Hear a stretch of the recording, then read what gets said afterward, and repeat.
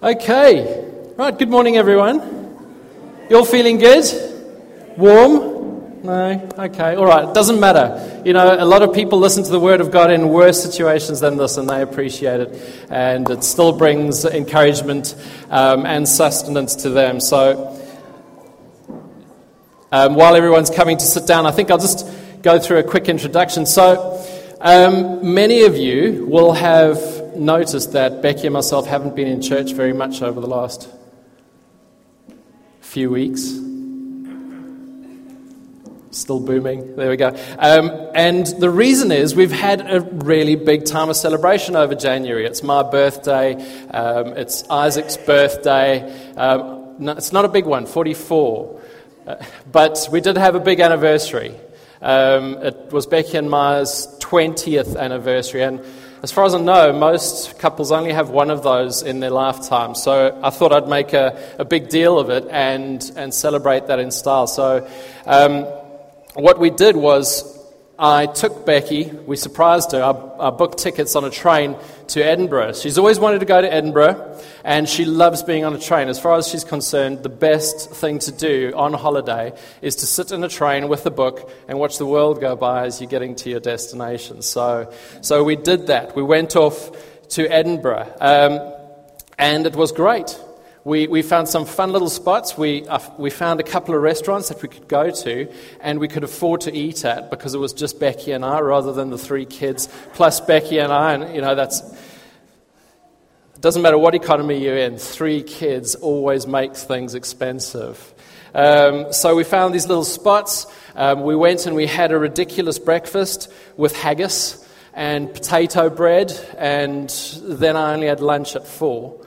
After that, we climbed Arthur's Seat, we walked the Royal Mile, we took a little train to North Berwick and we walked along the beach in the blasting North Sea wind and enjoyed looking at the islands where all the birds roost and all of that sort of thing.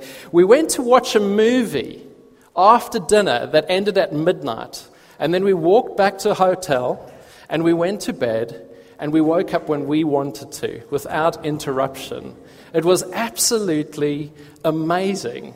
So I'd suggest that for anybody. For a 20th wedding anniversary, Edinburgh's the place. So it was brilliant. But while we were on the train, on the way up there, Becky was getting wise on social media. So she asked for some suggestions on things to do while we were there. And we were thinking kind of like honeymoony couples things. But a friend of mine in Port Elizabeth put in there that we've got to go to St. Giles Cathedral and John Knox House.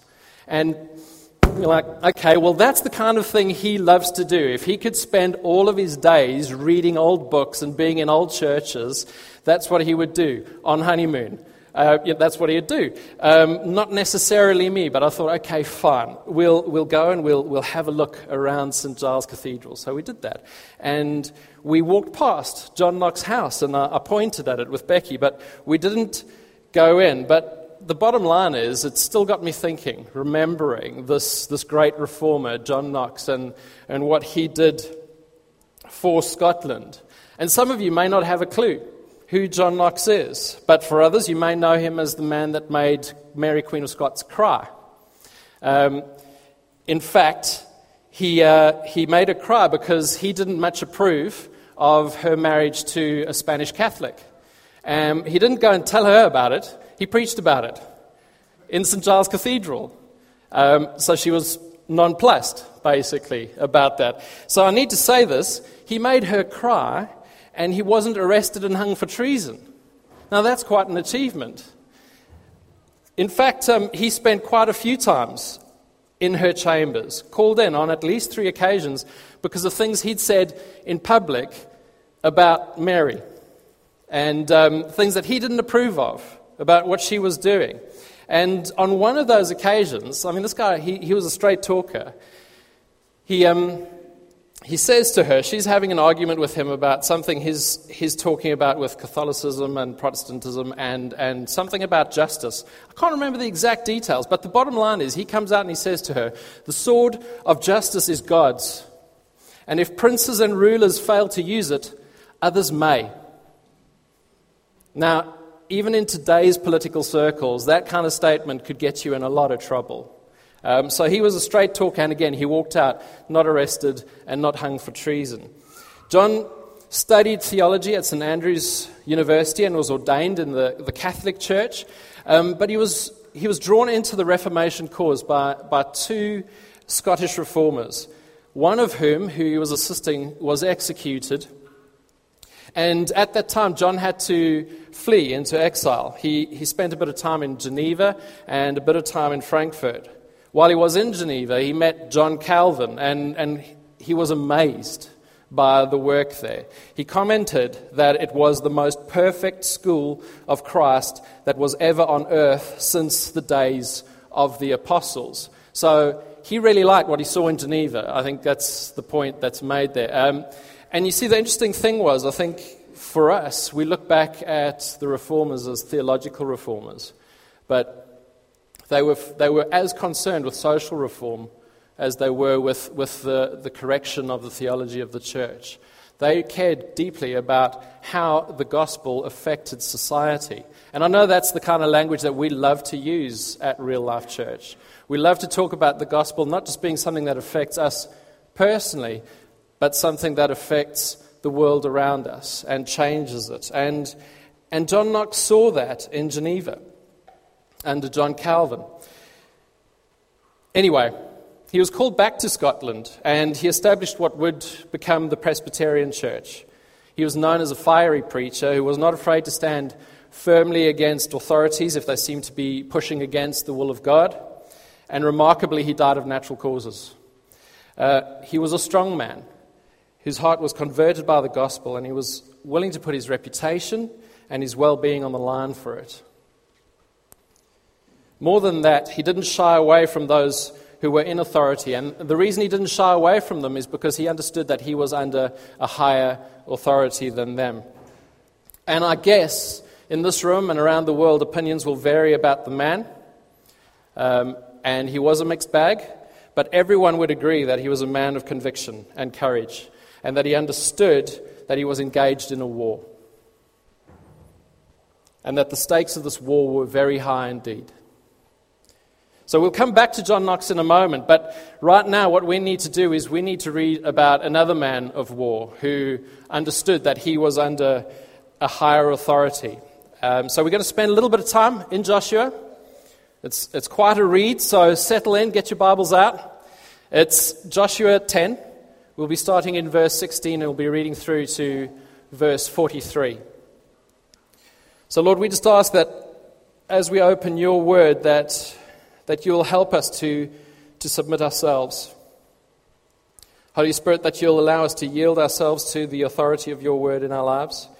And Holy Spirit, that you'll open up each and every word so that it speaks to us personally. So we don't just look at it as historical or about Israel or about other people, but we'll start hearing your voice through your word for us on this day. In your name. Amen. Okay. Starting in verse 16 then.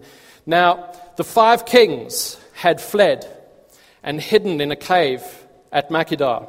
When Joshua was told that the 5 kings had been found hiding in the cave at Makkedah, he said, "Roll large rocks up to the mouth of the cave and post some men there to guard it. But don't stop. Pursue your enemies. Attack them from the rear and don't let them reach their cities. For the Lord your God has given them into your hand." So Joshua and the Israelites defeated them completely, but a few survivors managed to reach their fortified cities. The whole army then returned safely to Joshua in the camp at Makkedah, and no one uttered a word against the Israelites. Joshua said, "Open the mouth of the cave and bring those 5 kings out to me." So they brought the 5 kings out of the cave, the kings of Jerusalem, Hebron, Jarmuth, Lachish, and Eglon. When they had brought these kings to Joshua, he summoned all the men of Israel and said to the army commanders who had come with him, "Come here and put your feet on the necks of these kings." So they came forward and placed their feet on their necks. Joshua said to them, "Do not be afraid. Do not be discouraged. Be strong and courageous. This is what the Lord will do to all the enemies you are going to fight." Then Joshua put the kings to death and exposed their bodies on 5 poles, and they were left hanging on the poles until evening. At sunset, Joshua gave the order, and they took them down from the poles and threw them into the cave where they had been hiding. At the mouth of the cave, they placed large rocks, which are there to this day. That day, Joshua took Makkedah. He put the city and its king to the sword and totally destroyed everyone in it. He left no survivors, and he did to the king of Makkedah as he had done to the king of Jericho. Then Joshua and all Israel with him moved on from Makkedah to Libnah and attacked it. The Lord also gave that city and its king into Israel's hand. The city and everyone in it Joshua put to the sword. He left no survivors there. And he did to its king as he had done to the king of Jericho. Then Joshua and all Israel with him moved on from Libnah to Lachish. He took up positions against it and attacked it. The Lord gave Lachish into Israel's hands, and Joshua took it on the second day. The city and everyone in it he put to the sword, just as he had done to Libnah. Meanwhile, Horam, king of Gezer, had come up to help Lachish, but Joshua defeated him and his army until no survivors were left. Then Joshua and all Israel with him moved on from Lachish to Eglon. They took up positions against it and attacked it. They captured it that same day and put it to the sword and totally destroyed everyone in it, just as they had done to Lachish. Then Joshua and all Israel with him went up from Eglon to Hebron and attacked it. They took the city and put it to the sword, together with its king, its villages, and everyone in it. They left no survivors. Just as at Eglon, they totally destroyed it and everyone in it. Then Joshua and all Israel with him turned around and attacked Debir. They took the city, its king, and its villages, and put them to the sword. Everyone in it they totally destroyed. They left no survivors. They did to Debir and its king as they had done to Libnah and its king and to Hebron. So Joshua subdued the whole region, including the hill country, the Negev, the western foothills, and the mountain slopes, together with all their kings. He left no survivors. He totally destroyed all who breathed, just as the Lord, the God of Israel, had commanded. Joshua subdued them from Kadesh Barnea to Gaza, and from the whole region of Goshen to Gibeon. All these kings and their lands Joshua conquered in one campaign, because the Lord, the God of Israel, fought for Israel. Then Joshua returned with all Israel to the camp at Gilgal. Okay, so we have been having a brilliant time following, I guess you could call them, the adventures of Israel as they take Canaan under the leadership of Joshua. But what I need to do quickly is remind you that before Israel crossed the Jordan, they'd spent 40 years in the desert. And a quick look at a map will tell you that it doesn't take 40 years to cross that desert. It takes a few days. And the reason they were in that desert for 40 years was not because God couldn't find his way. It was because of the rebelliousness in their hearts. A whole generation died away and never entered the promised land because God is just and could not allow their rebellion to go unpunished. Not even Moses could enter the promised land because he put himself in the position of God. But God is also faithful to his promises. And the new generation of Israel was given this massive privilege of entering Canaan under Joshua's leadership. And it's important that we see that and look at it for a moment, because these remarkable victories of the Israelites are down to two things. They're down to their yielded hearts to God.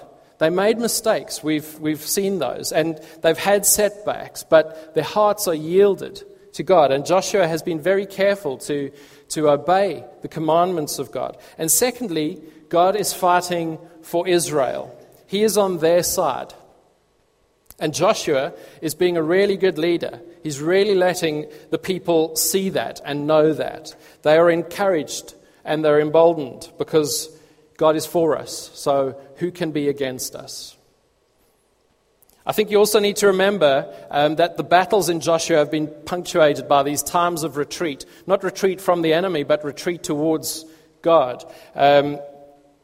There was the laying of the stones in the Jordan and on the Canaan side of the Jordan as they crossed the Jordan.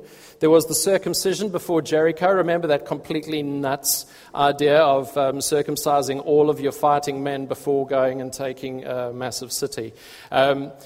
There was that retreat. There was the altar that we heard about that was set up on Mount Ebal, and all of Israel being involved in that. So throughout Joshua, what we've seen, and what I want to remind us of, is that more important than military strategy is their submission to God's ways and acting in obedience to His voice. Now, just before this text, we'll remember that God had again fought for Israel. Israel had answered the call of Gibeon. They'd made an alliance with them. They were conned into that alliance with Gibeon, but they were faithful to it, and they answered the call to defend Gibeon as they were being attacked by an alliance of 5 city-states. So they answered that, and they were substantially outnumbered as they went in to attack these 5 city-state armies. But remember, God threw those armies into confusion. He pelted them with hailstones, and He decimated their troops. The text says that He killed more of those armies than the Israelite army killed. And then He did this remarkable thing that we see is emphasized, that for the first time, and from the author's point of view, never had this happened before and never had it happened again, but God listened to Joshua when he commanded the moon and the sun to stand still so that they would have enough time to clean up that retreating army and make sure that it wasn't held up by them getting behind the walls of their cities. This was a small victory for God, but a massive victory for Israel. And now we hear what happens in this text to those 5 kings that led their people in rebellion against the God of Israel. So when the 5 saw how things were going, they decided to hide in a cave. Now, maybe they didn't know the area so well. Maybe they didn't realize that this wasn't the best hiding place, but Joshua found out about it. So he heard about the cave, and instead of being distracted by them, what he does is he orders his men to go and block up the opening of the cave so that they can't go anywhere, but not to stop, to continue to pursue the retreating armies. He knows that the battle needs to be completed in the open. If the enemy gets behind the city walls, it'll draw the whole thing out. So they chase them down and they defeat them, except for a few stragglers. And then they return to Joshua at Makkedah. Now, 2 important things I want to pull out for you out of this little section is, firstly, Joshua tells his men to pursue the enemy because God has given them into their hands. This is a consistent message, and it instills confidence in the people of Israel. And it's important for us today. Don't pursue something unless God has given it into your hands. They are following the will of God. God has already secured the victory now. It's already done. He's given them into your hands. So now you need to go out and have the victory. Because He's secured it, it's as good as done. Secondly, I just wanted to reinforce for you that not one member of the Israelite army was harmed in this confrontation. They all returned safely to Joshua, the word says. And then we're told after that no one uttered a word against Israel. If you go into the original language, the intimation is that not even a dog barked at one person in Israel. They were very, very, very safe and secure. Remember, God's promise wasn't just that they would inherit the land, but that they would be at rest in the land, that they would be safe, that they would be secure, that they would be at peace. Right, so then Joshua calls for the 5 kings, Jerusalem, Hebron, Jarmuth, Lachish, and Eglon. And he summons his men, and he asks his commanders to put their feet on the necks of the kings. So just imagine it. There are these 5 kings laid out on the ground, and they've got the commanders of the Israelite armies standing with their feet on the necks of these kings. I can't think of a more demeaning thing for those kings at that point in time. And the truth is that was a fairly common practice for kings in the Near East to do. And I mean, if you go to a museum, you'll see Renaissance paintings of kings standing on dragons, kings standing on any enemy that they've defeated. It was fairly common, and it's a message of who has power over life and death. It's a message of subjugation and saying that I have the ultimate victory in this war. But what's interesting here is that Joshua gets his commanders to stand on their necks.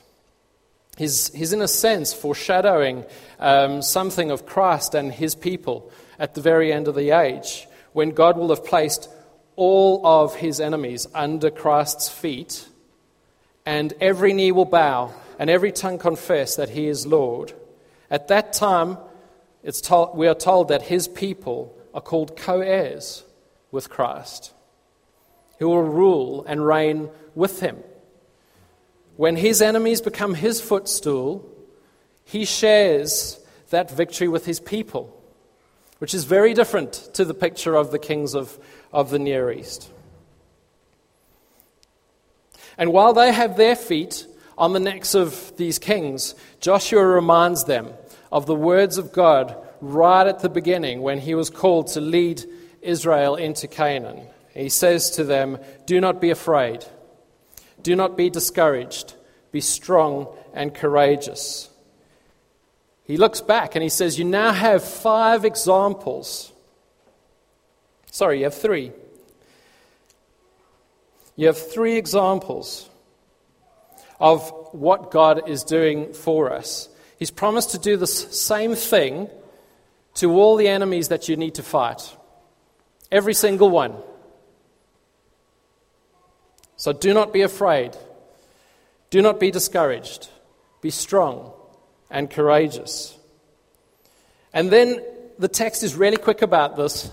It's basically the kings are summarily dispatched by Joshua, and they hang on poles to remind the nations that they're cursed. But even at this point, Joshua does not forget the law of God, and he takes them down at sunset. And they're thrown back into the cave where they were hiding, which is a little bit ironic. And then once again, that cave is covered up by rocks, and the author goes on to say that those rocks are there to this day, in the same way as he speaks about the rocks at the bank of the Jordan River. And it's a reminder. It's an altar. It's a reminder to Israel, like every time they've placed rocks in piles, of the goodness of their God. A little bit like communion and baptism is for us a constant reminder of the source of our freedom and our victory. It's never your victory, it's his victory. So at this point, things go completely insane. It's almost like we get to zoom out as Israel goes on the rampage. There's no need for detail anymore. That time has passed. We've got these 3 examples of what happens to those that are against God, and now those things happen to 6 cities in quick succession.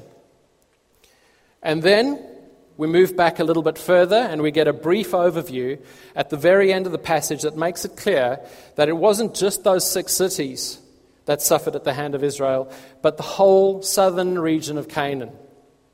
And the section ends with this: all these kings and their lands Joshua conquered in one campaign, because the Lord, the God of Israel, fought for Israel. A quick point about the emphasis being one campaign.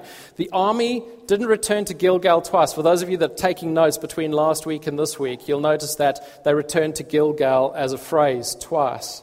They didn't return to Gilgal twice. That is almost a frame of, this is one account of what happened in this campaign, and now we're reading another account of what happened in this campaign.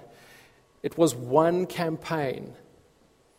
I'm not saying it was one day, but Israel went out on one campaign and routed the whole of the south of Canaan.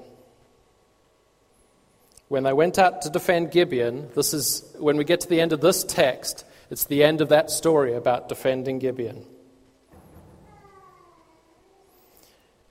Things are going well for Israel. That's, I think, the bottom line story that we've got here. They're going really well for Israel. They weren't perfect, but they were yielded to God. They were very different to the rebellious people who lived in the desert, who looked back to Egypt with regret and weren't happy with God's provision and were constantly moaning and making Moses' life a complete misery. And the truth is, I feel bad for Moses not being able to enter the promised land, because he was so frustrated with them when they were just moaning and whining the whole time. Great, let them all die off. They're a bunch of pains. But Moses was frustrated with them. God says to him, speak to the rock and water will come from it. And Moses in his frustration hits the rock like had happened last time. And God's like, you didn't do what I said, so you're not entering in either. I do feel bad for Moses. But the bottom line is that whole generation was rebellious, and they were not satisfied with God's provision. It was going well with Israel now because they knew God's will. They were versed in the Scriptures, but not just versed, they were willing to do what He commands. If you think about the Mount Ebal account again, they were willing to do what He commands, regardless of what sense it made militarily. This wasn't a military campaign first and foremost. They made mistakes. They made this deal with Gibeon because they didn't consult God. There was sin in the camp at Ai, and that cost them. And in this reading, they didn't completely rout the Amorites. As we see, there were some that escaped, and that was God's command, that they would completely rout them. But they were now pursuing God's will, not their own. And there's a lesson for us here. It will go well for us when we know God's will, when our rebellious hearts are aligned to His desires and we are willing to do what He has commanded.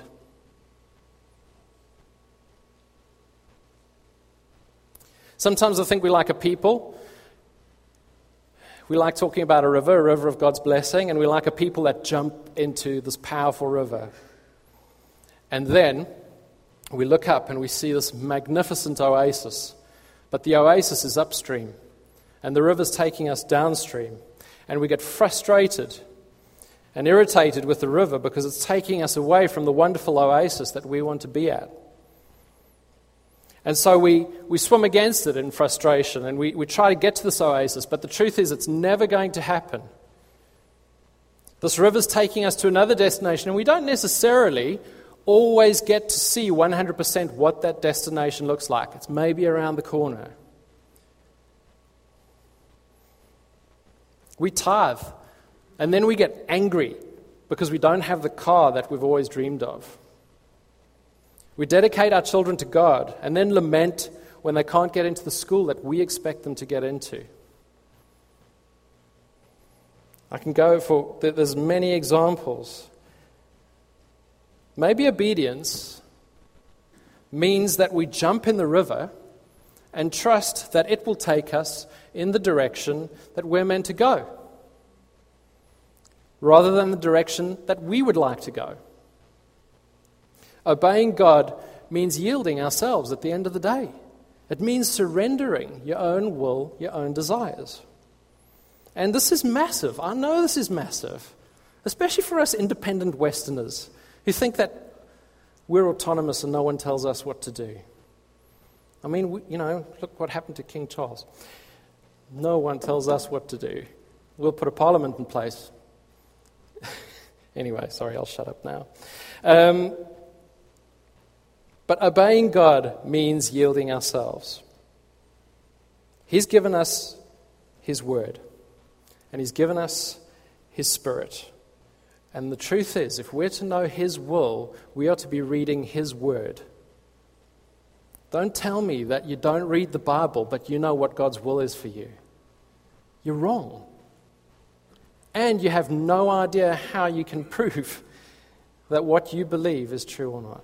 You need to be in His Word. And you need the Holy Spirit guiding you. So you need to be praying regularly if you're to know His will, and to come to a place where you can trust that He's taking you in the right direction, even though He doesn't show you the final destination in total clarity. So if you're going to be obedient, you need to be in His Word. We've been talking about that for weeks. This is what we're doing this year. I've made it through Leviticus. So, that's like, I get an extra badge for that. But I'm right into Numbers now. And it's as tricky. These are two tricky books. But and I'll be honest with you, I started last year. I didn't start at the beginning of this year. But I'm not going to start again just because we've said start in January. But Leviticus was tricky. It was challenging. I mean, I know what it's about, but it's a challenging book to get through. But you need to know it. Do you know that young Jewish boys at the time of Christ, they'd know the whole first 5 books of the Bible by the time they were in primary school, off by heart. They could recite it. That's how important the Word of God was to the people of Israel. And that's how important the Word of God should be to us, regardless of your preference. And we've got a lot of technological ways of helping us with the Word of God today that they never had. So let's not put off what we know is important, because it doesn't necessarily gel with us. So I hope many of you are in the Word, that you're enjoying it, that you're persevering through some of the tricky parts, but you're looking for the gold in there, and you're asking God to show you why on earth He put those words in this book for us to read today. It's really important. A word about the gospel. And the reason I spoke about John Knox earlier. I think we can be tempted to look at this whole book of Joshua and think, oh my word, I am so happy that God is not like this anymore. I'm so happy that He doesn't deal with people in the same way today as He did then. But the truth is, we run the risk of forgetting that we're actually in a war right now, and that it's not an abstract war. It's a war where life and death are in the balance. And you see, John Knox understood that. He understood that there was a fate that was worse than death. And that faith is to be eternally separated from the presence of God. Nothing was more important to him than being able to stay in the presence of God. So death was nothing. He knew that he had a choice. He could keep quiet and stay safe, and we have this choice. We could keep quiet and stay safe with the knowledge that many, for him, would never hear the gospel and will never be rescued from this judgment of being completely separated from God for eternity. Or he could risk the wrath of the Queen and of Rome, but know that even his death will not separate him from his Saviour, and that many more will be able to join him in God's presence. And he chose to fight. And I know each and every one of us have this crisis daily. Do we shut up and stay safe? Or do we open our mouths and put our reputation on the line? And my challenge to you today is, we have a sword. The Word of God is called a sword. And we often speak about it in the positive. You know, the gospel is the power unto salvation. It awakens men's hearts. It opens the eyes of the blind. It brings peace and joy and life. That's the way we like to speak about it, and all of that is true. But the Bible also says of itself that to some it brings wrath, it brings hatred, it brings fear. It says that it brings the stench of death. So you see, the sword of the word, when used effectively by God's people, when they are obedient and they yielded, it forces a decision. A decision that may never have been considered or possibly is conveniently avoided. It forces people to take a side. And for those that choose to believe, it is a sweet aroma. It brings life. It changes their view of the world. And many of you can testify to that. But for others, it brings damnation. And I think we know that. I don't think we're ignorant of that. I just think that sometimes we don't want to share the gospel because we're afraid of the response, that response may be a rejection of it, and that the consequences of that are too horrible to contemplate. But please, if we avoid sharing the gospel to avoid it being rejected, we are also denying people the opportunity to accept it. It's for us to yield the sword rightly. That's our job. When we do, the sword does its work, and some will choose life and others will choose death. That's the truth. We're in a war. Now, I know some of you have heard the quote from St. Francis of Assisi that says, preach the gospel through all means necessary, and if necessary, use words. Can I just make it clear that St. Francis of Assisi never said that? Never, ever, ever. I don't know where it came from, but St. Francis never said that. Worse than that, that is just completely contrary to what the Bible says about itself. It's contrary to Jesus' teaching. It's contrary to Paul's teaching. It's contrary to all of the teaching that we hold dear. The truth is, we should be living a life, and our acts should be preaching the gospel in a way that is different to other people on earth. We should be doing a lot of good stuff that changes society, just like John Calvin was looking after in Geneva and like John Knox wanted to see in Scotland. But if we don't use words, you're not giving anybody the opportunity to see the reason why you are different is because of Jesus Christ who's changed your life. All they see is a do-gooder. You're never giving them the opportunity to meet the Creator, the one that brings them true freedom, the one that can do way more than any program or any of our professionals would be able to give them. So my second challenge to you is to use your sword.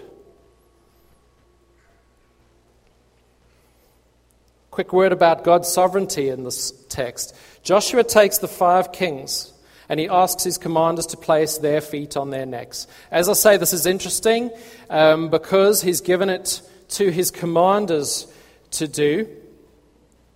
And he tells them what God told him, to not be afraid, to not be discouraged, to be strong and courageous. This is what the Lord will do to all the enemies you are going to fight. You see, God promises that he will make Christ's enemies a footstool for his feet. He promises that. And Christ promises us that we will rule and reign with him through all eternity. He shares his victory with us. And when he says the victory is his, it is as good as done. He's sovereign. The Bible tells us that his plans are never frustrated. I've heard some people talk about Jesus and it sounds like he's a plan B. You know, like God created Adam and Eve and they botched it up in the garden. And then he tried to fix that. And then it was botched up again, and Noah is the new seed, and then that gets botched up, and all of a sudden there's Abraham, and then they that's a mess. And then Moses and the law is like the final deal, and that gets completely messed up, and then God has to send Jesus to fix everything. But that's not the way the Bible reads. God's plans are never frustrated. He knew the day that creation happened how it would end. It's not for us to know how that works, because it'll drive you insane. But his plans are never frustrated. That's what it means to be sovereign, as God is sovereign. And that's an encouragement to us, because his promises will never be broken. They are yes and amen. They are complete and dependable. His sovereignty, as I say, is not meant to lull us into complacency, like, hey, well, God's in control, so I can sit back. He's going to do whatever he wants anyway. It's meant to encourage us, as it was encouraging Israel in the midst of war, to stand up and fight courageously and with passion, because God is for us. So who can be against us? We have nothing to lose if our desires are aligned to his.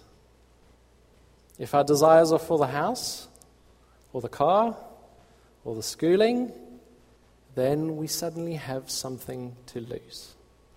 But if our desires are aligned to Christ and his kingdom, we have nothing to lose. Lastly, then, a word about endurance, because I think we've all read parts of the book of Joshua, and there's something in there about endurance. Joshua makes this promise to his commanders. He allows them to share in the victory that, as I said, is ultimately God's. But even in this piece of text, there are hints of what is to come. Joshua will never stop fighting the enemy. They were not completely successful in routing the Amorites. Some escaped back to their cities. And even when Joshua starts handing out the inheritance later to the tribes of Israel, there is an understanding, there is knowledge that there's going to be ongoing skirmishes. So they'll have inherited the land of Israel, they'll be at rest in the land of Israel, but the enemy will constantly be there, badgering them, and there'll be these little skirmishes going on. And it's the same for us. We need endurance. And we need to stand on the promise of Christ as an encouragement which strengthens us when it seems that we're always at war with the enemy. We've inherited the promised land. Christ's victory is complete and certain. Every knee will bow and every tongue will confess that Christ is Lord. But until then, we must remain faithful. We must continue to lift our swords, and we must continue to endure as we look forward to that wonderful day. Now, we may not be able to all preach so powerfully that we change a nation. We may not all be the foundation of a denomination. We may not all have the opportunity to make the Queen cry. Maybe we don't want to do that. But we do all serve the same God as Joshua, as King David, as Paul, as John Knox. And we are all, like them, called to fight for Christ's kingdom and for his glory. So my questions to you today are you being obedient? Are you being obedient? Do you know God's word? So how do you know that you're being obedient? You need to know God's word to know. Are we allowing him to shape our desires so that they're aligned to his? Some practical ones. Are you tithing? Are you baptized? Do you observe communion regularly? My second question is, are we sharing the gospel? Not just being the gospel, but actually sharing that Jesus came to earth as a baby to become a sacrifice for sinful men and accept an unjust death in our place so that we could be permanently reconciled to God. I'd encourage you to hear the words of Joshua. Don't be afraid. Do not be discouraged. Be strong and courageous. The Lord has already won this victory.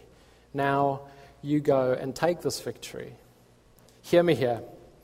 I'm not saying that we need to all kind of like bombastically run into situations and start preaching the gospel with people that don't know us from a bar of soap and have no idea why we have the right to speak to them in this way. I'm saying that when the opportunity comes with the people that you know and that you've earned the license to speak to them. Don't use that lame old excuse from a misquote of a guy and say, well, you know, St. Francis of Assisi said, preach the gospel by all means, and only if necessary use words, because they all come to Jesus just by seeing our actions. It's not going to happen. If you've never said to Jesus that I believe what I've heard about you, and I want you to be my God, and I want to serve you, please rescue me from my sin. Now's your chance. It's not enough to smell the sweet aroma of life. You need to go and accept that as well and enjoy what God has given you. If that's you, I'd encourage you at the end of the service to tell someone. Let them pray with you. If you're going to stay at this church, get plugged into life groups and commit yourself to a lifestyle of commitment to Christ. Lastly, I know some of you you're going through it. You're having a hard time. It feels like you're constantly struggling against the enemy, and you need to hear from God that the victory is secure. Do not be discouraged. Worship team, guys, can you come up quickly? That'd be great. Thank you. So let us be like John Knox. Let us be a people who have counted the cost and we've found the gospel worthy of our all. Let us be a people who stand up in Birmingham and we proclaim the good news of Jesus Christ without fear, but as people who are at war with a vicious enemy. And honestly, he'd love it if we just shut up and let the lost and dying people, leave them alone. Leave those lost, dying people alone so that he can continue to ravage them and destroy their lives. Let us be strong in the face of opposition because we know our commander's will. And we've seen his victory, and we know our inheritance, and because we have allowed him to strip us of our worldly concerns and shape our desires. Let us be like John Knox, who would not rest until Scotland was free of the tyranny of Rome and the gospel was changing hearts, lives, and society. Let us be like that for our city, Birmingham, and beyond. So, Lord God, I want to thank you for your word. I want to thank you that it is living and breathing, that it is active, that it is effective in dividing between spirit and marrow. It's effective in understanding or just revealing to people what's inside them. It's like a mirror that exposes the things that we'd like to hide. Lord, I want to thank you for that because that's the beginning of the opportunity to see you. When your word opens up our hearts and allows us to see inside, we realize how dark we really are and how desperately in need we are of you in our lives. So, Lord God, as we stand knowing full well that you are victorious, that these battles of Israel's are now a picture, an example for us of a much greater victory in a far more important war. We can see that you are victorious.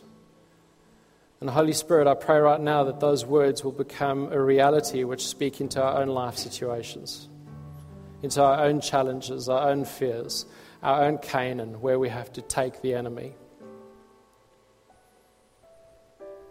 And Lord, that you'd minister to us as we worship you. Lord, we want to be obedient. Sometimes we just don't know what obedience looks like. And so, Lord, we ask that you'd open up your word to us. Holy Spirit, that you'd speak to our hearts, that you'd help us to submit and to yield ourselves to your will.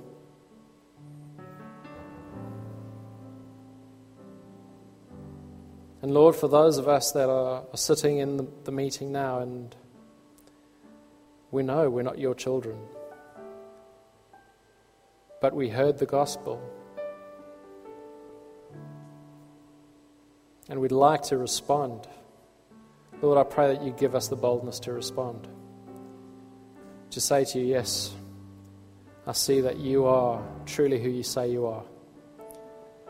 That you are the God of creation that has come to make redemption for all of us that have fallen short of your holiness.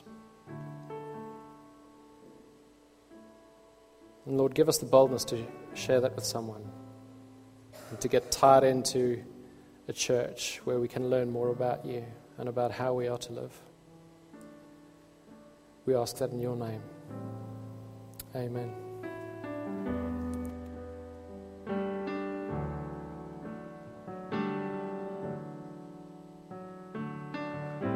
Let's stand together, shall we?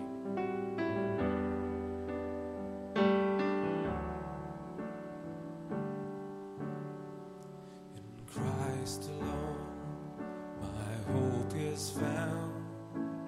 He is my life.